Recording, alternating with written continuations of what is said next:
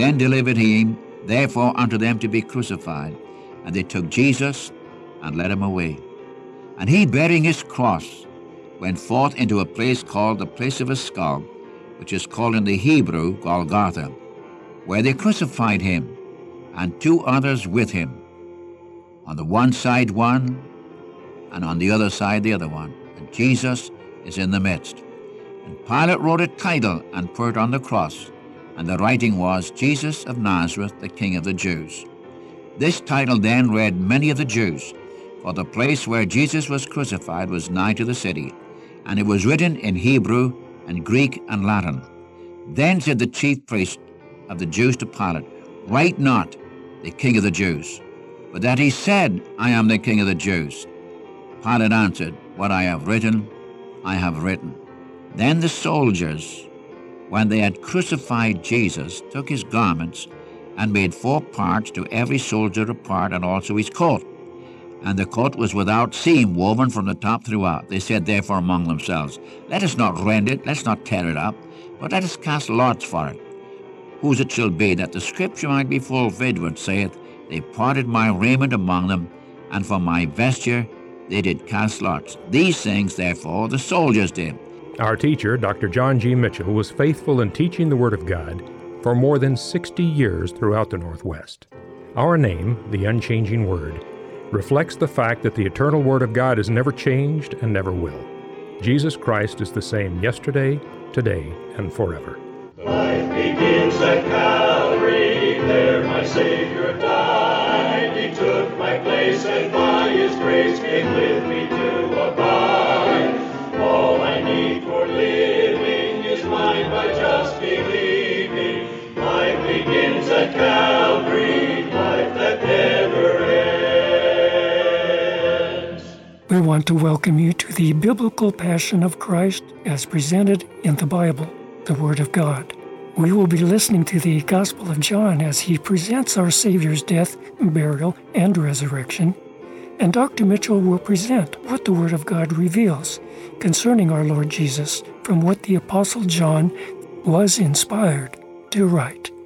So thank you for being here with us in this very special season as we focus on our Savior on the Unchanging Word Bible broadcast. Dr. John G. Mitchell is in John chapter 19, verses 13 through 24 for this lesson, and we welcome you. As Dr. Mitchell walks us through this chapter, we see Jesus delivered over to be crucified. As it was 9 o'clock in the morning, Pilate said to the Jews, Behold, your king. Jesus, having been led out, was crucified between 2 thieves, he himself in the center. Dr. Mitchell emphasizes that wherever you find Jesus, he is always the center. And Dr. Mitchell will point us to the Word of God where 5 times Jesus is the center of attraction. He is the focus. So the question is asked, is he the focus of your attention when you read the Word of God? Is he at the center of your life? Good questions for each of us. Now, let's turn to John chapter 19, verse 13 here with Dr. Mitchell, speaking of the centrality of our Lord Jesus Christ. Thank you. Good day, friends. We continue our studies with you in the Gospel through John, and we're in chapter 19, dealing with the trial and betrayal and trial and death of our Savior. We're down to chapter 19 of the Gospel through John. We've already had our Lord before the religious court, and his person was in view. The claims of Christ was the issue. He came before the civil court of Pilate, and his character is the issue. We've been following it through of how Pilate tried to get out of his dilemma. First of all, he said, by offering them Barabbas, they accepted Barabbas and delivered Jesus up to be killed. Then Pilate scourged him, and he's still hoping that he'd get out from the crucifixion of Jesus. But they refused that too. And when they said he made himself the Son of God, this really scared Pilate. And he went in and talked to Jesus, and the Lord wouldn't answer him. And then you remember in verse 12 we have where the Jews cried out, saying, If you, Pilate, let this man go, you are not Caesar's friend. Whosoever maketh himself a king speaketh against Caesar.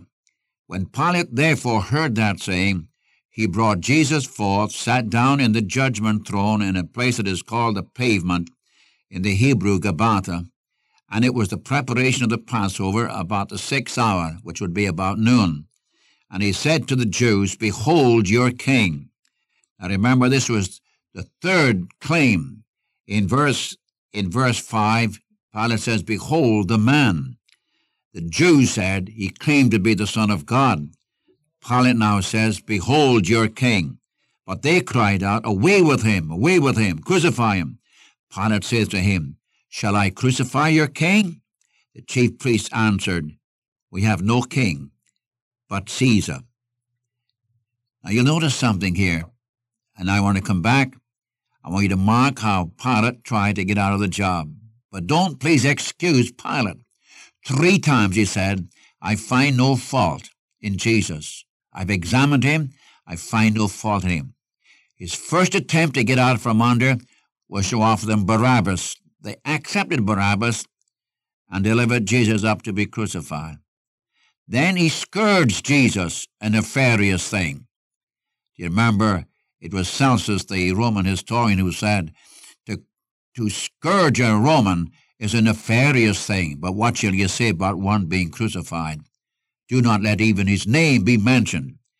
They abhorred this question of crucifixion. It was generally reserved for the vilest of the vile, for slaves, never for Romans. That's why Peter was crucified.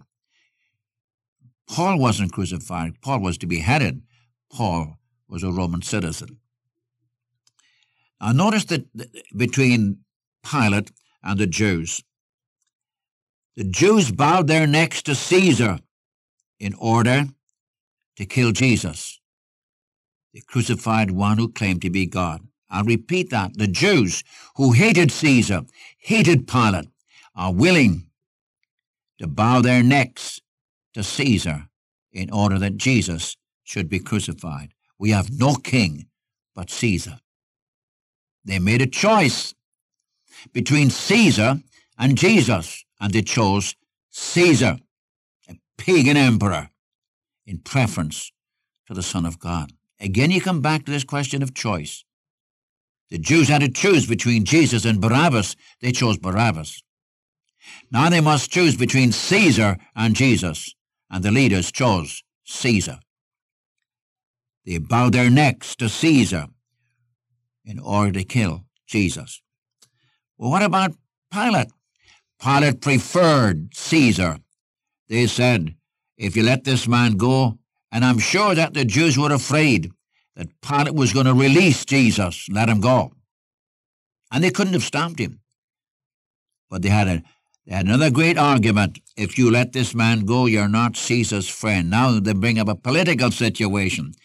Not because he's the Son of God, but he made himself a king, and anybody who makes himself a king instead of Caesar speaketh against Caesar. And when Pilate heard that, he just says, Behold your king. Then delivered him up to be crucified. What I'm trying to get to your heart is this. These people, the Jews, Pilate, they all had to make a choice. They had to make a choice, just as you and I have to make a choice. I thank the Lord the time came in my life when I made the choice. Or should I put it the other way? The Lord offered me salvation in Jesus Christ, his Son, and I accepted his offer of mercy. I accepted his offer of salvation. I accepted his offer of eternal life. But it's wrapped up in the Lord Jesus Christ. And if I spurn the life and spurn the salvation God offers me, I'm spurning the Son of God who makes that possible. And I'm feeling very sure today, as I'm talking to you, to someone, you may be religious, you may be a church member, I don't know what you are, but have you really, in your own heart, accepted Jesus Christ as your own personal Savior, as a definite proposition? You willingly accept the Savior. For he said, whosoever will may come. You see, Mr. Mitchell, I hear so much. Who's right? Jesus said, if any man wills to do his will, he shall know the doctrine, whether it's right or whether it's wrong. Question is, do you really mean business with God? Do you really want to know the truth? And I'm very persuaded in my own mind, if you really want the truth, the Lord will make it known to you. Now, starting in at verse 16 and running through verse 37, we have the crucifixion of our Savior. I would suggest sometime you read the 22nd Psalm, the 69th Psalm, Psalm 22, Psalm 69. And then by the way, I mention those Psalms because 22nd Psalm starts with, my God, why hast thou forsaken me? And in that Psalm, you've got the prophetic picture which was fulfilled here in Matthew 26 and 27, and in Mark chapter 13 and chapter 14 and 15, and here we have it in chapter 18 and 19 of John. This question of the crucifixion of our Savior in Luke chapter 23. But Psalm 22, Psalm 69. For example, in Psalm 69, I looked for an eye to pity and I found none.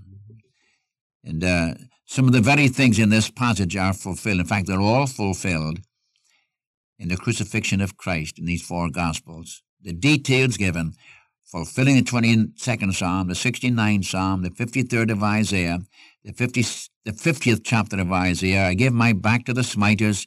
I give my cheeks to those who plucked off the hair. I hid not my face from shame or spitting.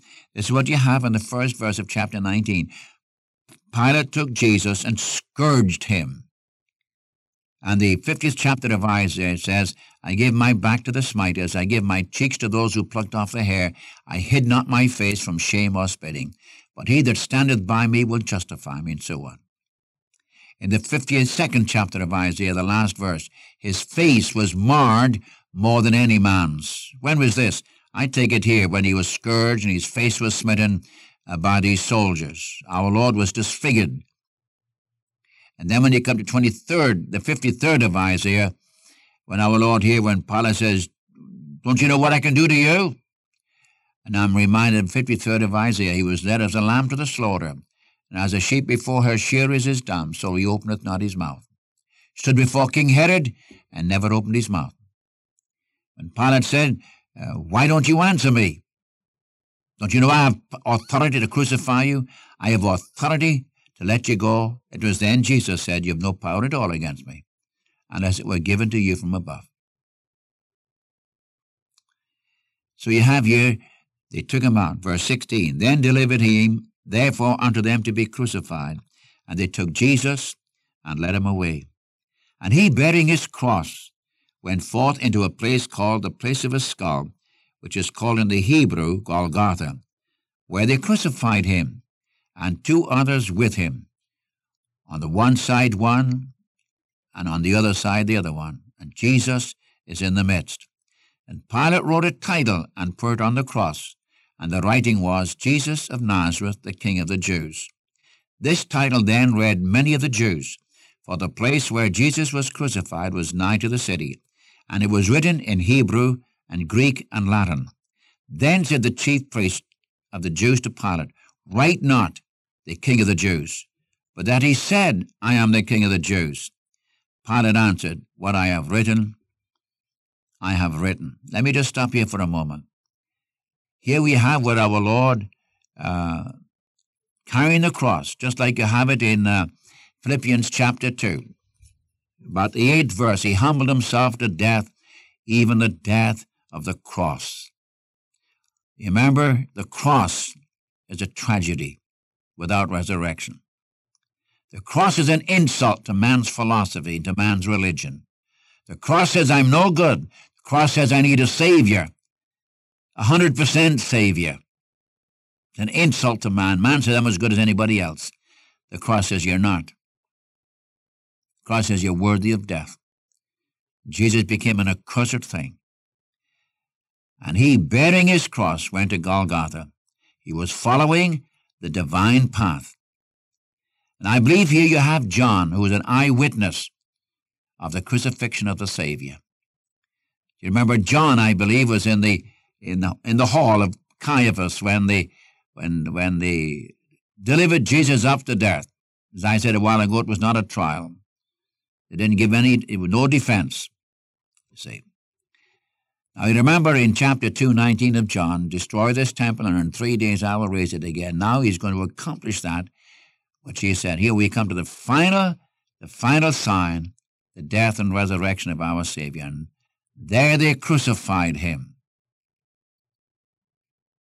They crucified him, and there were 2 others crucified with him, one on each side, Jesus in the midst. My friend, may I say, wherever you find Jesus, he is always the center. Even on a cross, he must be the center. He must be the center. You see, at his birth, the wise men worshipped the babe. When he was a boy 12 years of age, he was in the midst of the doctors in the temple, always in the midst, always the center. At the baptism, John goes off the scene and Jesus becomes the center. This is my beloved Son, in whom I am well pleased. On the Mount of Transfiguration, with Moses the great lawgiver, Elijah the great prophet, and Jesus with them. But God said, this is my beloved Son, in whom I am well pleased. Hear ye him. He's always the center of attraction. Wherever you find the Savior, he must be the center. Whether it's on the Mount of Transfiguration, on the road to Jerusalem, or even on the cross. And where is Jesus today? He's the center of attraction on the throne. The book of Hebrews, 4 times in Hebrews, mentions the fact in exaltation he sat down on the throne of God. Or as Colossians chapter 1 says, it was pleasing to the Godhead in him all fullness to dwell, that in everything he might be preeminent. The thieves died because of their sins, but our Lord died for the sins of the world. The Lord died because of your sin. Now, if you want to read the story of crucifixion, the detail, you go to Luke's Gospel, chapter 23, where you have both thieves crucified with the Savior. If I may again bring it up, in Matthew and Mark, both thieves railed on Jesus. But when you come to Luke's Gospel, one of them, apparently his eyes are opened, and he said, we've got a right to die. But this man, Jesus, has done nothing amiss. And he said, Lord, remember me when you come into your kingdom. And our Lord's gracious answer was, today you will be with me in paradise. Only Luke talks about the fact that he said, Father, forgive them, for they know not what they do. You don't find that in the other Gospels. That's in Luke. But here in John, very little is said. They took him out and crucified him, and the Lord Jesus is in the midst. He's always the center wherever you find him. Friend, is he the center of your life? You say, well, I'm trusting him. That means he's the object of your faith. But is he the center of your life, of your affections, of your love, of your devotion?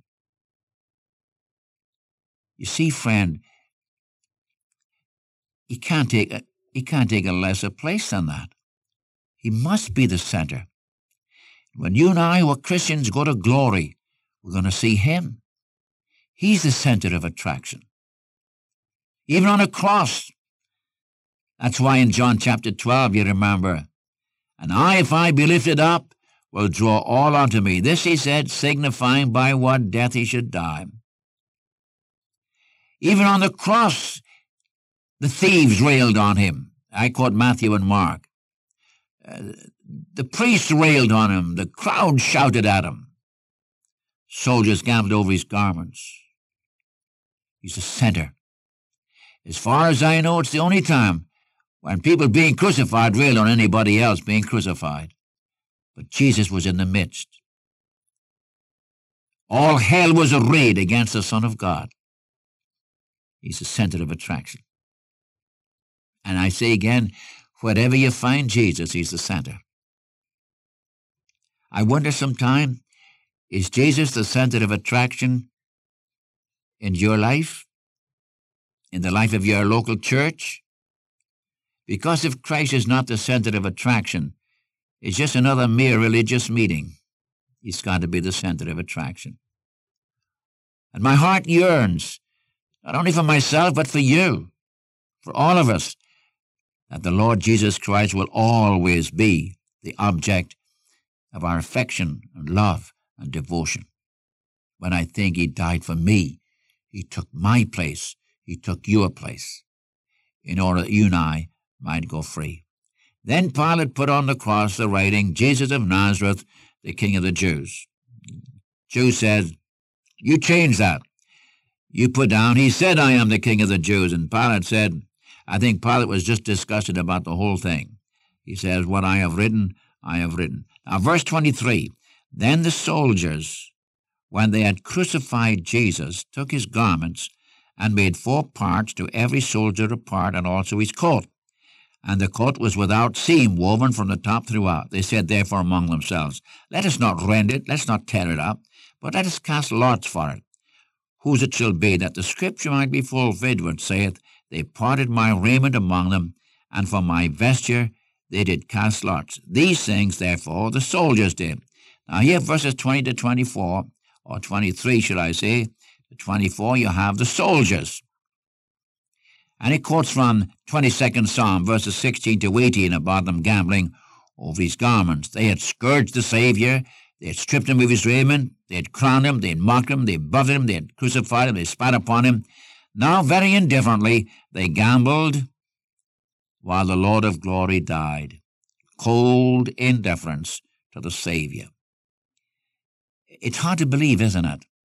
It's just hard to believe. These men had scourged and stripped and crowned and mocked and buffeted and spat on the Savior. Now they crucified him, and at the foot of the cross they indifferently gambled over his garments, while the Lord of glory died for you and for me, while the Lord of glory died for them. Here you have real cold indifference to the Savior. Do you know, friend, there are so many today who have the same attitude to Christ. God forbid that you or I should be coldly indifferent to Christ dying for us. By the way, do you know, when I see that, and remembering that the 22nd Psalm had prophesied this is what the soldiers would do, I tried to give a testimony one time to a very close friend of mine, and he laughed about me believing the Bible. And when I spoke of the fact of the prophets of the Old Testament were fulfilled in the New Testament, he just scorned me. And then when I spoke of the fact that our Lord on the cross fulfilled the prophecy of the 22nd and 69th Psalm, he laughed and he said, well, he said, you are certainly naive. Don't you know that Jesus was a Jew and these were Jews who were crucifying him? They knew the Old Testament and he knew the Old Testament. When he quoted the verses, they followed suit. I said, I see.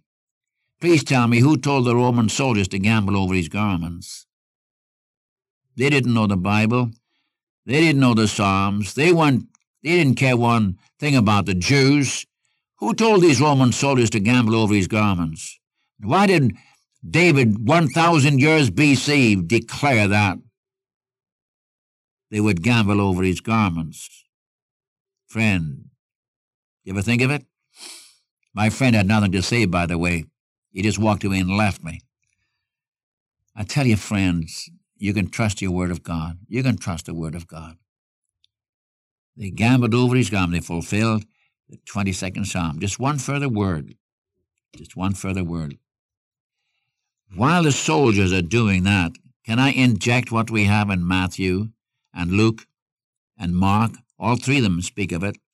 Matthew and Mark say, the centurion standing to one side, this man who was in charge of the crucifixion of Christ, said in Matthew's gospel, surely this was the Son of God.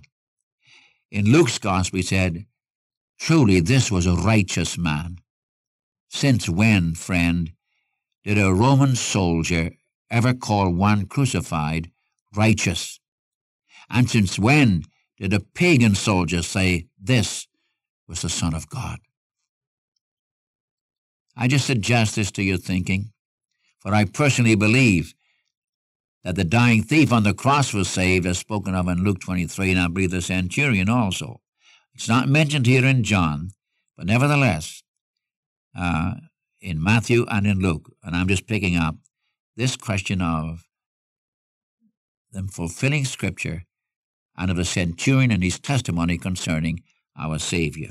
Let me close again today with asking you the question, what will you do with Jesus, who is called Christ? The Jews said, crucify him. Pilate, you gave him up to be crucified. What do you say? May God grant that you and I will know something of a Savior who is able to save you and me even to the uttermost. And the Lord bless you today for his name's sake. Write to us with your comments and your prayer requests to the Unchanging Word, P.O. Box 398, Dallas, Oregon 97338. And so until next time, this is the Unchanging Word radio broadcast. Life begins at Calvary.